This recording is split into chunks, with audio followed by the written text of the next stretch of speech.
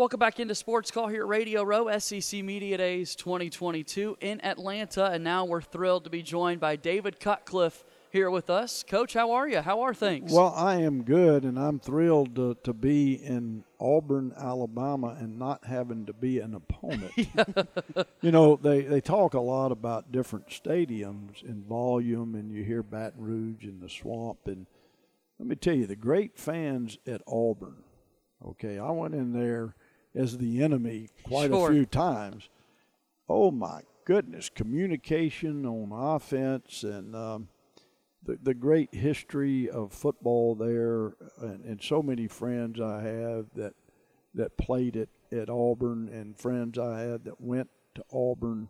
I have nothing but great respect. So anytime I get invited to Auburn via virtually, over air or whatever, I'm coming, so count on it. We're excited to talk about your career so far. I mean, look what you were able to do at Tennessee in all those years, and Ole Miss, many stops with the Auburn Tigers, and then 14 seasons there at Duke. I wanted to bring up games inside Jordan-Hare Stadium in particular because as an opposing coach, that atmosphere is something crazy. Let's start at the get-go. What fascinates me is that when you talk about a football game at Auburn, everyone wants to bring up the Eagle flight.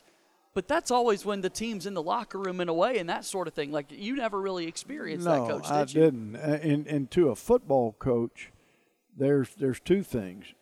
Pre-game can get ugly for an opponent. There's an intimidation factor when student sections feel early. Right. So when you have a student section that doesn't have assigned seating, those guys and gals come in there, and they're feeling pretty good, and they create a bad atmosphere there. And then for a football coach, it's kind of after the opening kickoff or during the opening kickoff, you realize this is going to be a tough day. Communication's a big part of being successful, and quite frankly, they make it hard. They really do. And officials aren't going to help you. You can turn and look for help all you want, but, hey, War dang Eagle, I'm going to say. There you go. You know you're there. Yeah, no doubt about that. Well, let's talk about some of those matchups in particular. Anytime you talk to Auburn folks about your career at Ole Miss and Eli Manning as well, they bring up all those trips that you and Eli took over to Jordan-Hare. Yeah, we were very fortunate to have some good games there. And it's not easy. And, of course, it helps to have Eli Manning and a few more good football players make key plays. And, you know, what's great about the Southeastern Conference is that, you know, championships are won at the end of the season. Games are won in the fourth quarter in the SEC. And those games we had in Jordan-Hare Stadium were just that. They were classic Southeastern Conference football games. You're going to always have two well-coached teams. It certainly doesn't always end the way the fans want it to end. I understand that. But you learn to appreciate our conference and what it stands for and what lessons those young people learn losing as well as winning. When you're in the arena, you can't ever let one loss turn into two losses. So becoming a person of perseverance and a person that can look forward and not, you know, there's a reason that rearview mirror is really small and the windshield's big. And you remind players of that. So there's a lot of greatness that's occurring right in front of your eyes. And I know, you know, I'm a romantic when it comes to that, but it's why I love the game so much. Man, appreciate the fact of what those kids are doing on the field, both teams. I know that's hard. Yeah. Particularly if it's, you know, an Alabama-Auburn game. I know y'all don't care about what's happening on that Alabama side. But, yeah, and that's good too. That's just the way you're supposed to pick a team and support them. Coach, I know it's only been a few months, but we've gotten through spring ball. We're here at SEC Media Days previewing the next season. Has the itch to get back into coaching already hit, or are you satisfied right now? No, every day. I'm sorry, you know, but I don't know that that's going to happen. I think I'm having a lot of fun, for one, but I'm having some form of an effect, even if it's small, for helping administrators understand what coaches are thinking. I told Commissioner Sankey that in this role, I'm not going to think like an administrator. I'm going to think like a coach. So if I'm talking to, I just saw Sam Pittman walk by. If I'm talking to Coach Pittman, he's going to lose trust if I'm talking to him any other way than as a friend and a coach. And, I've known Bryan Harsin, and that's been a tough start, but I've known Bryan when he's come in to visit us at Duke when he was at Boise, and I know the quality of coach. I know the quality of person. We talked before he took the Auburn job, and I said, you're not I'm using the Wizard of Oz. Hey, we're not in Kansas anymore, It's a unique thing to learn the Southeastern Conference, but character, good, solid coaching, surrounding yourself with winners still works. And I'm pulling hard for Coach Harsin and the Auburn Tigers. I'm going to win every week now in the role I've got. Exactly. I want to get to that role. I want to continue our conversation here with Bryan Harsin, chatting now with David Cutcliffe here on Radio Row at SEC Media Days, talking about Coach Harsin and the season that just ended. Year one ended on a tough 5-game losing streak, but at one point the Tigers were 6-2. The quarterback gets hurt, and Bo Nix, and things are so different. And what I think is so important to remind folks, and why Auburn fans in particular were so excited about the hire initially, is you look back at the last decade in college football. Saban 1, Dabo Swinney 2, and then Bryan Harsin had the third best winning percentage of all those coaches. And it was not an accident. He and I have sat down and shared offensive thoughts. I knew his staff, many of them well, what their philosophies were in coaching defense, kicking game, offense, how a head coach runs a program. I mean, we shared all of it. And when I finished visiting with him, I pulled a lot of things from him. Was extremely impressed with their program. And 1 year doesn't make a coach, and really 4 years doesn't necessarily make a coach. If you're going to build a program, the environment we have with the name, image, and likeness and portal has made it more difficult to build a program, to get people to buy in within your program. Players, coaches, everybody. People are, jumping ship much more readily than ever. And so I think the fan base becomes more important. And I'm not preaching to you all that are Auburn fans, but if you're going to have a program, players and coaches need to feel deep-seated support. That's a big part of a player being happy knowing that he's playing in front of the best fans in America that are going to be there for him when it doesn't go well, and they're certainly going to be celebrating with them when it does go well. And anytime you leave a season where you're on a losing streak, and particularly a heartbreaking loss to your number one rival, that's not easy. Not easy for fans, players, coaches, no administrators. So I'm there for Coach. I know Kess well. I know the kind of people they are, and I've been on trips with them with Nike, in the past, and so I'm that's part of my job. You ask, what am I doing? I'm visiting with coaches one-on-one. I'm visiting with their operations people. I'm gonna go by the equipment rooms and say, hey, what's up, guys? Tell me what's happening here, and be available to anybody in anybody's program. I'm not a fan of any team, and I can easily say that. I went to Alabama, but I'm old. That was a long time ago.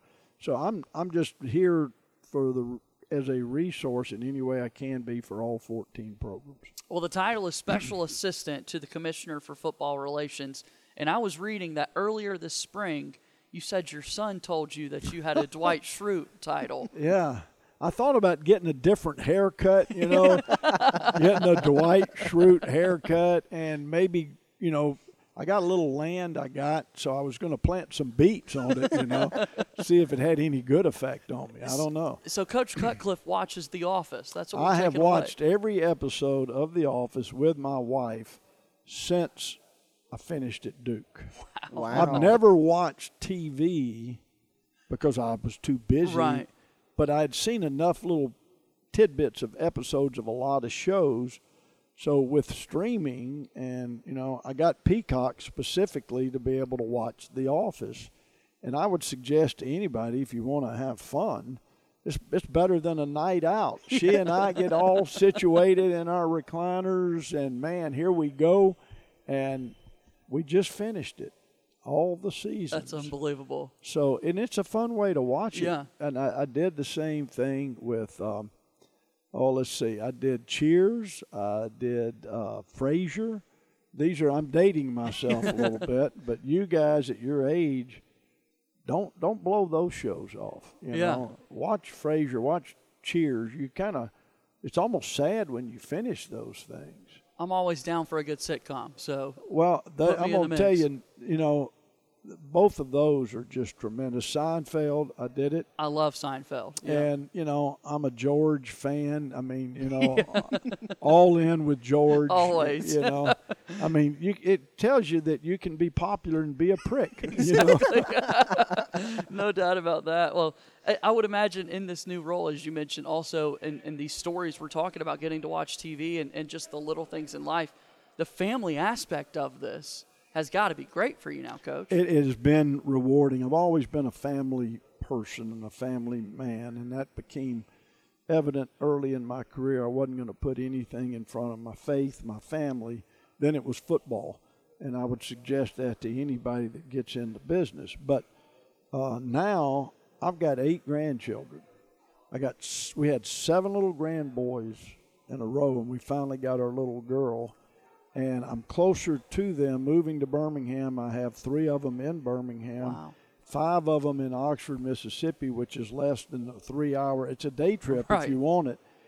And so, we are celebrating that. And I got a little place that's got a little pond, and we've named it Camp Cut. And it is becoming designed to be a place for grandchildren. That's awesome. And so in the process of doing this work, because I was one of these, I hate to admit this, but an 18-hour-a-day guy as a coach. And, I don't have to do that. And I'm out cutting trees and clearing a little bit of land and taking care of my pond and doing things from 4 to about 6:30, and then I go to work, and then I come home and I do it. Daylight saving time has helped me clearing some things. We had a lot of work to do and still do, but that's good for me. Well, talking about family, and again, getting back to Auburn, we would be remiss with this opportunity if we didn't bring up someone that you know very well, and Auburn fans still to this day very much so consider him a part of the Auburn family, and that's Trooper Taylor, Coach, and being a part of the 2010 National Championship staff with Cam Newton and company at Auburn, and then he spent so many years with you recently at Duke. Yeah, Troop is just amazing, and you guys know it, and Auburn people know it. One of my saddest aspects about leaving Duke is not being with Trooper on a daily basis. And, I've talked with Troop a lot about his career, and I'm in high hopes that somebody recognizes the job he could do as a head football coach at any level. Evie is phenomenal. His children are phenomenal. I've known his children most of their lives. But loyalty and being a true friend, they don't get any better than Troop. Sometimes people don't understand Troop and the hat backwards. And I told him, you need to write a book to let people know. He was one of 16 kids growing up. And, his dad wore his hat backwards because his dad had to work 2 jobs, and one of them he had to have a safety helmet on. So Troop, and his dad died young, wears his hat backwards to honor his father. So I'm going to tell that story for people that may wonder. But what a great husband, what a great dad, what a great teammate he is. That's what I think I remind coaches all the time. You're a teammate. If you're going to be in a football program, and the greatest thing that anybody can ever tell a former football program, football player person is when they come up and say, hey, man, you were the greatest teammate I ever had. And I don't want to see that lost. Sure. And Trooper's that guy. He can build an organization. He can build a program. He can rally people. And, what I've kept saying with Troop first time I was working with him is, how do you become a head coach? Well, let's start with being the best football coach on the staff. and I mean know every aspect. I've studied defensive line play. I've studied linebacker play, secondary play, just as hard. I'm a good special teams coach. I know the kicking game. And obviously I've spent my career as an offensive football coach. And that's my advice to Trooper and any younger coach out there. You know what? Just take care of your job. Be the best football coach until you become somebody's choice, best choice. And I'm praying that happens. But we need to see a little bit more of a push to get some qualified minority people. I'm not saying just minority coaches. Sure. But, yeah, we need to see that occur, and I think that's important for our game as we move forward. And Trooper Taylor certainly is a great one, and we think fondly of those national championship memories with Auburn. Well, and he's the only coach in history that has chest bumped a president. Let's face it. That's true. That's true. He and President Obama, you know, I mean, that was a great moment. I stood up and cheered, man. We finally got a coach that chest bumped a president. That was outstanding. I tried it, but the Secret Service grabbed me. Well, Coach, let's talk one more, Coach, in the Auburn legacy, and you look at football over the years. And Gus Malzahn, the last Auburn football coach before Harsin comes in, thought it was interesting over the years when Nick Saban made and adapted to the push that Auburn was doing, specifically with Gus's hurry-up, no-huddle offense and the impact he had on the game. Not necessarily that, but any encounters that you've had with Gus Malzahn over the years. Yeah, I know Gus well. I shared a podium with him this past spring, and I think he is a great football coach.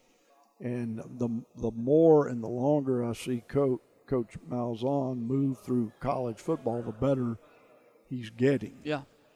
People need to understand you can be really good anywhere. It's very difficult in the environment to be very good for very long anymore. What Coach Saban's done at Alabama, we all need to just bow. I don't care if you're an Auburn fan or what you are. It's unheard of this day and time. You know, Spike Dykes, who was a very clever football coach, you know, used to talk about the number of fans that you lose each year. And he said, and he would tell me all the time, David, you're in year 8, you're just about done, buddy. You know, but I never, you know, I think Gus is going to have a good run at Central Florida. You know, Heupel did a lot of the same things at Central Florida preceding Gus offensively, and it fit that profile down there. Talking with David Cutcliffe here again, the special assistant to the commissioner for football relations. We're on Radio Row here at SEC Media Days. We take a look at football this upcoming season, and Auburn fans, it's tough to be in the position you're at, Coach, where you got the Iron Bowl every year and you play Georgia every year, and those two teams just played for the national championship. Yeah, it's not the Southeastern Conference. You know, for a coach in the summer, I used to have dreams that I was stuck under the field and that it was so overwhelming. And, you know, the old coach talk about taking them one at a time, I mean, that's the approach. And you only have to be better than any team on that given day. So let's take Georgia, the national champion. Quite likely, most people that play them aren't going to be better than them 11 or 12 out of 12 weeks. Would you agree with that? Yeah. Well, on that Saturday, let's put Bum Phillips to the test. Y'all know this old quote, he can take his'n and beat your'n, and he can take your'n and beat his'n. Now, do y'all understand what I just said? Trying to. Okay. He can take his players and beat yours, and he can take your players and beat his. Coaching matters. Yeah. I've said that through the years, and anybody that particularly is from up east is like, what language are you speaking? His'n and your'n. Right. Okay, you get it now. And that's what I've loved about coaching is that there's a reason you practice. There's a reason you develop great habits. There's a reason that reps matter in August. And if you can relay that to young people well enough, you know, there's a reason we're going to play the game. And Auburn's got good football players, and they've got good coaches. And so don't defeat yourself before you've ever played a game. I mean, how crazy is that? So let's think positive in all 14 places. And Clark Lee, somebody told me earlier they were making fun of him saying they had the best program in the league. Well, let's understand what a program is. Don't laugh at that statement. When you can get your players achieving at the very highest level 12 weeks out of the year, and they're doing what they should be doing off the field, and you're developing people, and you're getting it done in the weight room, and you're getting it done nutritionally, and you know what? He may well be right, okay? So people need to understand what a program is. You can have a good football team and a bad program, and then it's going to hit south in a hurry.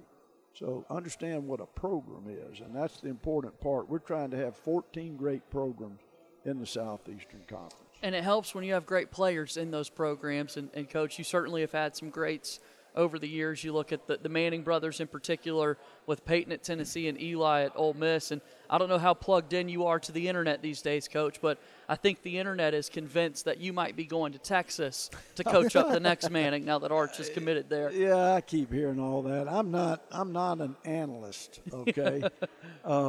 You study long, you study wrong. That's what I've always said. I'm a blink guy, and right now I wouldn't want to even get into that world of speculation. And I'm a big fan of Arch's, and certainly I would never do anything to compromise my relationship with their family. I wouldn't insert myself. I'm not that arrogant anytime. But I'm glad to be doing what I'm doing. And if folks, if you believe 30% of what you read on the internet, you probably got a big problem in your life. Yeah, no doubt about that. Well, Coach Cutcliffe, thank you so much for the time. This has been an absolute pleasure. Yeah, it's great. You guys keep doing what you're doing, and hope that the Auburn Tigers have a great year this year. That's what we're hoping for, too. That's David Cutcliffe joining us here on Sports Call.